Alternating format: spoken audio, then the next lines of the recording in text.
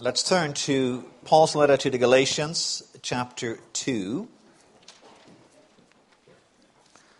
Galatians, chapter 2. Text this afternoon is verse 20.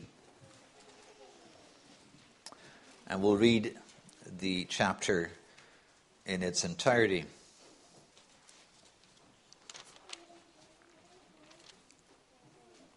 In chapter 1, Paul has spoken about his conversion because the Lord Jesus met him on the way to Damascus, and that he also then did his work, but not dependent on the other apostles. And in chapter 2, then after 14 years, I went up again to Jerusalem with Barnabas, taking Titus along with me. I went up because of a revelation and said before them, though privately before those who seemed influential, the gospel that I proclaim among the Gentiles, in order to make sure that I was not running or had not run in vain. But even Titus, who was with me, was not forced to be circumcised, though he was a Greek. Yet because of false brothers secretly brought in, who slipped in to spy out our freedom that we have in Christ Jesus, so that they might bring us into slavery, to them we did not yield in submission even for a moment, so that the truth of the gospel might be preserved for you. And from those who seem to be influential, what they were makes no difference to me. God shows no partiality. Those, I say, who seemed influential added nothing to me.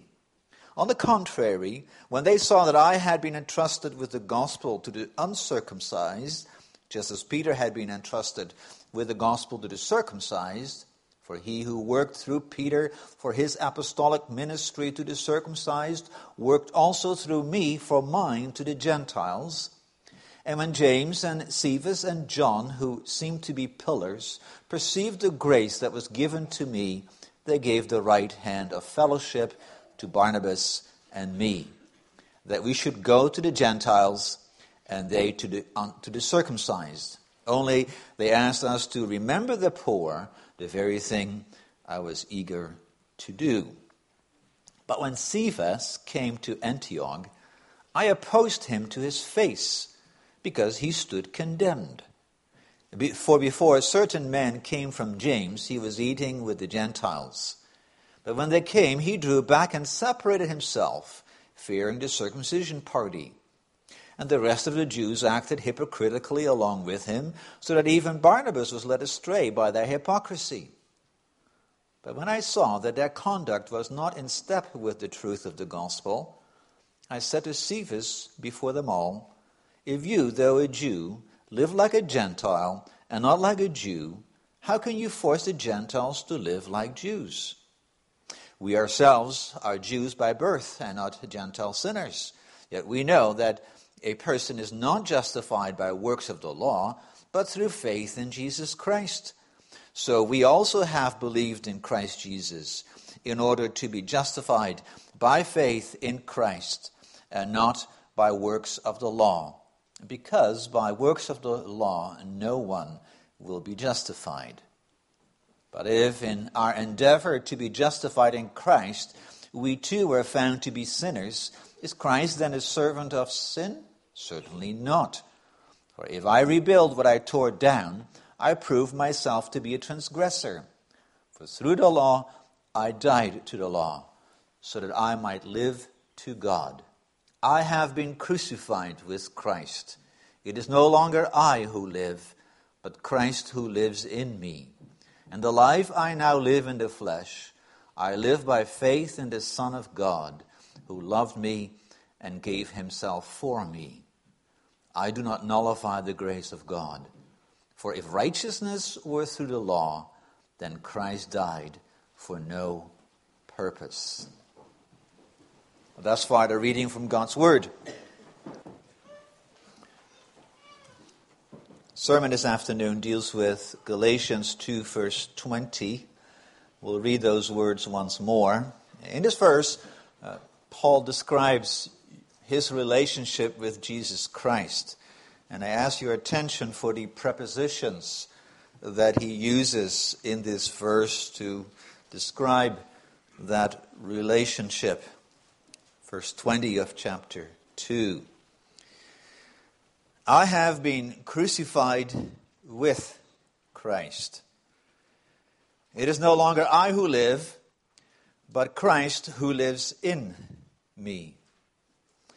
And the life I now live in the flesh, I live by faith in the Son of God, who loved me and gave himself for me.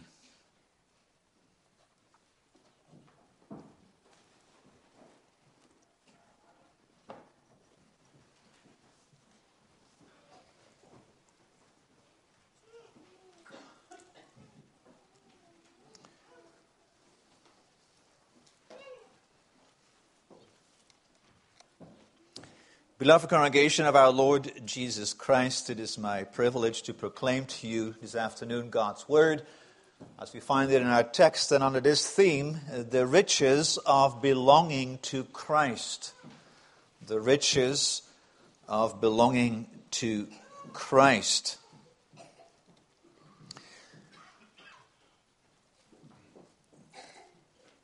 What does it mean to you that you belong to Jesus Christ? The theme is the riches of belonging to Jesus Christ, so that implies that that relationship that we have with Jesus Christ is wonderful, is important.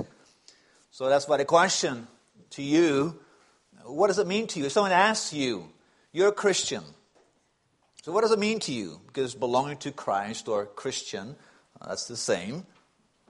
What does it mean to you to be a Christian? How would you answer? What would you say? Or to use the words of our text, what does it mean to you to live by faith in the Son of God? That's what Paul says here. I live by faith in the Son of God. And he explains what that means to him. And we want to consider the words that he uses to describe that relationship. Now, as we do that, we need to keep in mind, of course, why Paul is saying this. It's quite personal in our text. My relationship. Why is he doing this? Now, Paul, in this letter to the Galatians, is addressing the churches in Galatia because these churches were faced with teachers who brought a message that they said was the gospel. But Paul says in chapter 1, it is no gospel at all. And what was the message they were bringing?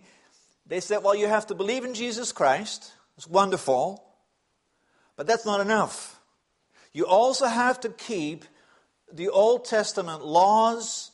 You have to be circumcised. To be a real Christian, a true Christian, you have to do what was required in the Old Testament, besides believing in Jesus Christ. And Paul said that is no gospel at all. As soon as you add something to Jesus Christ, and he's no longer the complete mediator, the complete Savior, you lose your salvation. And that's why he's very strong in his opening words in chapter 1. And he says, the gospel that you have to believe in is the gospel that I brought to you. And then he refers to what happened to him when he was on the way to Damascus in order to persecute the Christians. And the Lord Jesus stopped him in his tracks and said, Paul, I need you. You're going to be my missionary. And Paul said, that is how I came to understand the importance of Jesus Christ. Oh, he knew Jesus Christ before that conversion. He had studied up on it. That's why he was so against it. He saw the gospel of Jesus Christ as a threat to what he had been taught as a Pharisee. And so the Lord stopped him, and Paul came to understand the gospel. And he said that is the gospel that you're saved by faith in Jesus Christ. I received the gospel directly from Jesus Christ, and I proclaimed it to you, and that's what you have to hold on to. You find about this, of course, in Acts. You also find about this in chapter 1. Now, Another event that also colors the words in our text is what we read about in chapter 2. That initially the apostles were indeed in agreement about the fact that the Gentiles are true Christians, even though they may not keep all the Old Testament laws, but by faith in Jesus Christ, they are true Christians, true believers. But then when Peter comes to Antioch, Paul had to oppose him in public. And that must have been quite something for Paul to oppose Peter in public. Because Peter was starting to give in to these people who said, well, you have to do more than just believing in Jesus Christ. And Paul opposed him and said, you cannot do that, Peter. If you go that way, then in the end, Christ died for no purpose. That's the end of chapter 2. So those two events, Paul's own conversion and the opposition to Peter, colors what we then also have in our text. Because you could ask Paul, why are you so passionate against Peter's actions? What's the issue for you? And Paul would say, well, because of who I am in Jesus Christ and what I have in Jesus Christ. Well, if you then would ask Paul, well, tell me more about this. Who is Jesus Christ in your life? And that's a question we all have to think about. Who is Jesus Christ in your life? And Paul says, well, I can tell you that. And that is our text. And he uses several prepositions to explain and to describe that relationship. Let me point them out to you. The very first one is in the beginning of verse 20, where he says, I have been crucified with Christ. That's the first one. And then he says, it's no longer I who live, but Christ who lives in me. So I with Christ, Christ in me. And then he says, the life I now live in the flesh, I live by faith in the Son of God, who loved me and gave himself for me. So Christ, I with Christ, Christ in me, Christ gave himself for me. And those expressions describe what it meant to Paul that he belongs to Jesus Christ. So we want to think about that this afternoon and listen to what God's Word teaches about that. And we're going to look at those three statements, and we'll do the order a little bit differently than they are in our text. We begin with the last one, that Christ loved me and gave himself for me. Then we'll go to the first one, that I have been crucified with Christ. And then we go to the middle one, that Christ now lives in me. So Paul is speaking about his life as a believer. You see that in the middle of verse 20. And the life I now live in the flesh, I live by faith in the Son of God. The life I now live in the flesh. That is his life as he is speaking, as he's writing or dictating. He says, I live my life by faith in the Son of God. And that word now kind of highlights already that tremendous event that happened in Paul's life. Once upon a time, he was all set on doing good works. And now it is by faith. That means now I believe in Jesus Christ. I embrace him and all his benefits. I know I cannot do it. I know he has done it. And I can only share in all his work by believing in him. If Christ had not come into my life, I would still be in my works. So now I live by faith. Now what does that mean? Well, says Paul, I know now that Christ loved me. Christ loved me. Very simple words, very deep words. He loved me. That's why he stopped me on the way to Damascus. And he changed me because he loved me. And Paul says he is the Son of God, in a way emphasizing his glory, his power. He, the Son of God, perfect in majesty, sharing in the glory of the Father. He is the one who loved me. And he loved me. Paul, a persecutor of the church. One who thought he could do everything by himself. One who was so set on destroying the church of Jesus Christ. He loved me. And brothers and sisters, to live in faith in Jesus Christ, to belong to Jesus Christ, is exactly that.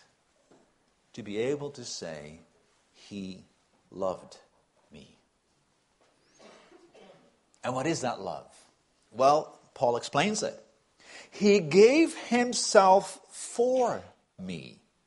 So the love that he has shows in giving himself for me. And that word giving is like giving himself over, willing to be sacrificed. It's also used in the Gospels when Judas hands over Jesus Christ to the Sanhedrin. And when the Sanhedrin hands over Jesus Christ to Pontius Pilate.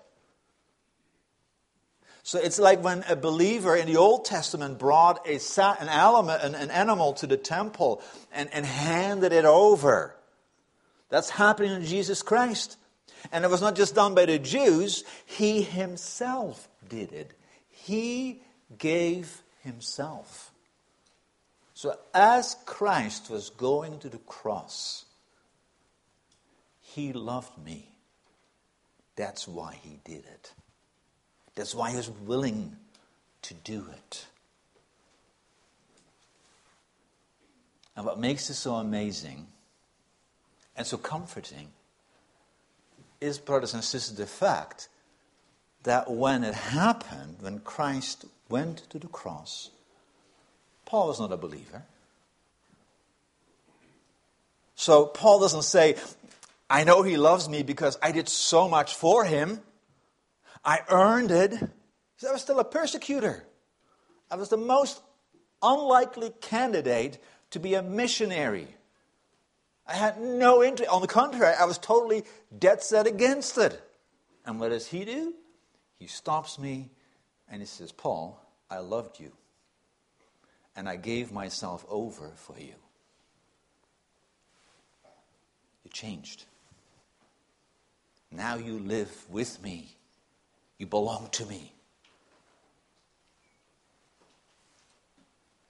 I began with asking the question, what does it mean to you to be a Christian? And I said it's an important question. Now when you ask that question, I think we all have the inclination to begin with looking at ourselves.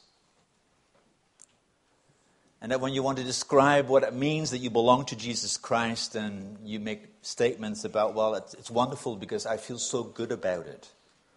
To know that I'm his.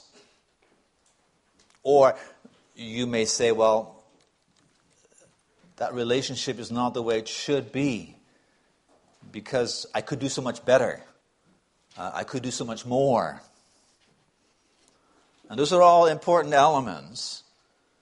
But notice that when Paul describes his relationship with Jesus Christ, he doesn't start with himself. He could not because he was a persecutor. He starts from what God did in Christ for him. Not dependent on what Paul did, but on the sovereign, undeserved grace and mercy of God. He loved me and gave himself for me. I know that now, says Paul. Now that I have been changed, I look at that. And I know that the certainty of my relationship lies in his love for me, not in my love for him. You see, when you start with yourself, when you describe your relationship with Christ, then you easily become uncertain. Because how do you know it is good?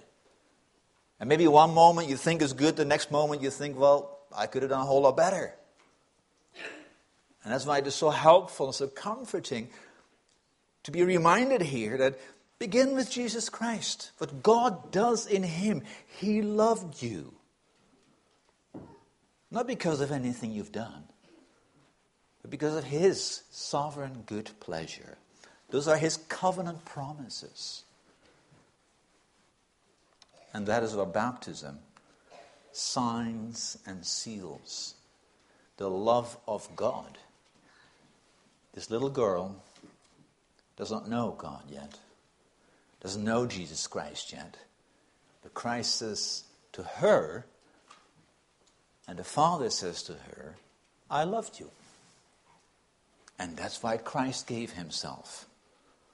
So that's the first preposition. For. The second preposition, not only did he give himself for us, I also was crucified with him. Those are the opening words of verse 20. I have been crucified with Christ. Now, we read in the Gospels, indeed, that Christ was crucified. That he was put on the cross. So that is true, that there's the apostolic witness that we have in the Scriptures, that Jesus Christ died on the cross. But now, in our text, we learn something very important about that crucifixion, about that death. And that is that I was crucified when he was crucified. So Paul says, I have been crucified with Christ. So when it happened to him, really, it happened to me. How can Paul say that? Because Christ is our mediator, our perfect mediator. And remember how all along in the process, as he came to the crucifixion, those who judged him and tried him had to say, there's no guilt in this man. He's innocent. And that's important, because he was innocently condemned to death. And that means he took our place. That's the amazing truth of the gospel. That Christ, when he went to the cross, he did it willingly. That when he was crucified, I was crucified with him. So the wrath of God that was poured out on him because of our sins, he took. The punishment that we deserve, he took. And that means it is gone. When Paul says, I have been crucified with Christ, that means the wrath of God has been paid for. Notice that he speaks in the perfect tense. I have been crucified. It's a done deal. He doesn't say, I have to do it still, and maybe one day it will happen. No, he says, I have been crucified. When Christ was crucified, Paul was crucified. And when you believe in Jesus Christ, that is what comes into your life. He did it. And it's not that I had to crucify myself, says Paul. No, he says, I have been crucified. He took me along. It didn't happen by me. It happened to me when Christ did it. I have been crucified. Paul says, now that I belong to Jesus Christ, by faith, I know I have been crucified. No, he wasn't there. But that's what faith does. You share in Christ and all his benefits. And God looks at you as if you had done it. As if you had paid for it all. That excludes our initiative. Peter, that's what you're taking away when you want to add something to Jesus Christ. You take away the certainty, the reality that your sins are paid for. I have been crucified. That's indeed what you may say. By faith. Because when you were baptized, what did the Son say to you?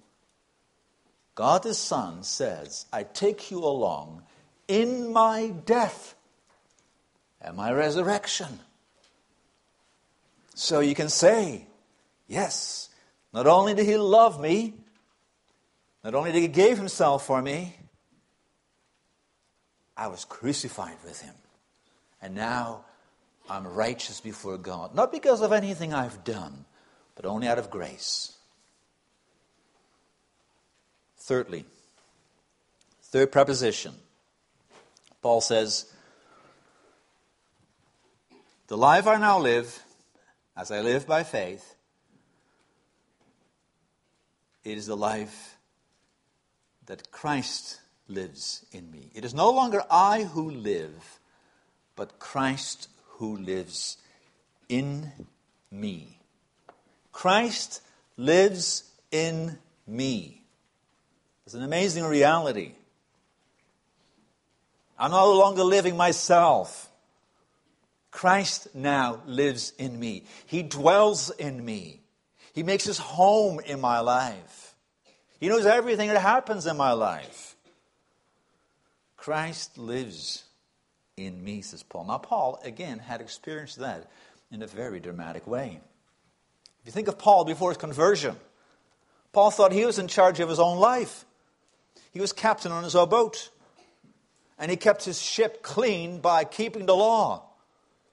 And it controlled him. That was his passion. That's why he went to Damascus with letters to persecute. He wanted to eradicate that Christian sect. That was his life. And then Christ stops him. And Christ says, Paul, I come on board. Not to be a passenger on your boat. Not even to be one who gives advice. I come on board and I take charge of you. And since you cannot have two captains on one boat, Paul has to go.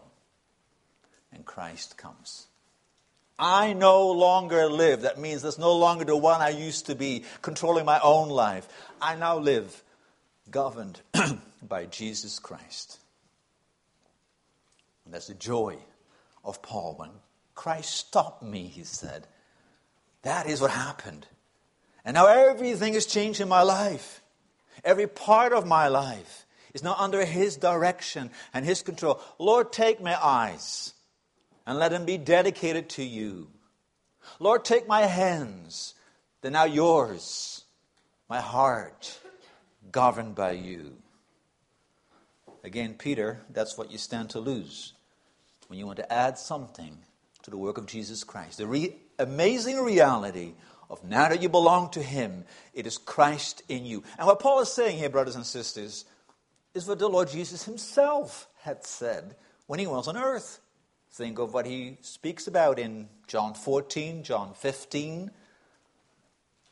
If anyone loves me, keep my word, my Father will love him, and we will come to him and make our home with him. John 14:23. And John 15, the well-known image of the vine and the branches. You abide in me, and I will abide in you. So Christ says, I will come into your life. And how does he do that? Through his Holy Spirit and by his word. And again, that is what he signs and seals to us in baptism. The Holy Spirit, that he will dwell in us. Make us his home. Knows every room in our lives. And determines all we do so that we are living members of Jesus Christ. That is not dependent on my activity. It is a gift of grace. So what does it mean to belong to Jesus Christ? How would you answer? Paul knows. He's very passionate about it. He knows what happened to himself. He says, my relation with Christ, he loved me. And that's why he gave himself for me. And I died with him. And now he lives in me.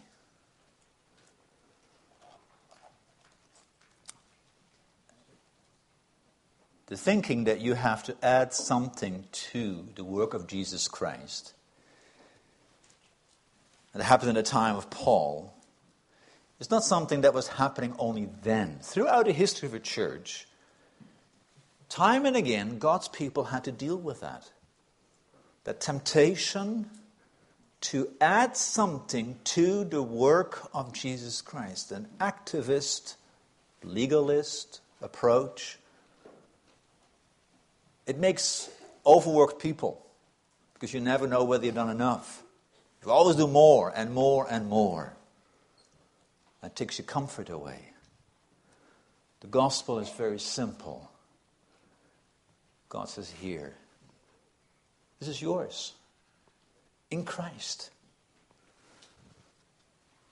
So what is your relationship with Christ? As I said earlier, begin in your thinking, in all that you do, with Christ. He is now captain on your ship. He lives in you because you have been crucified with him, for he gave himself for you. That is the riches of belonging to Jesus Christ. Now, how do I know that? How do I know that? Because the Bible tells us so. The well-known song expresses a deep truth. Jesus loves me. This I know. Why? Because I've done so well? No. Because the Bible tells me so. And added to the Bible, the Lord says, if you still wonder about it and think about it, I'll sign and seal it to you in your baptism.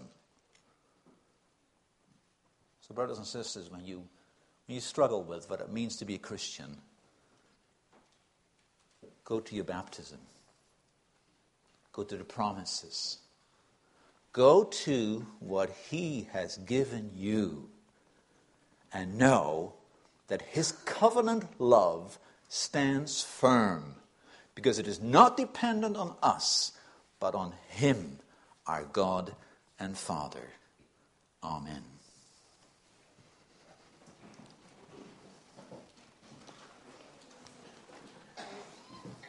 Let's now sing from hymn 28, stanzas 5, 6, and 7.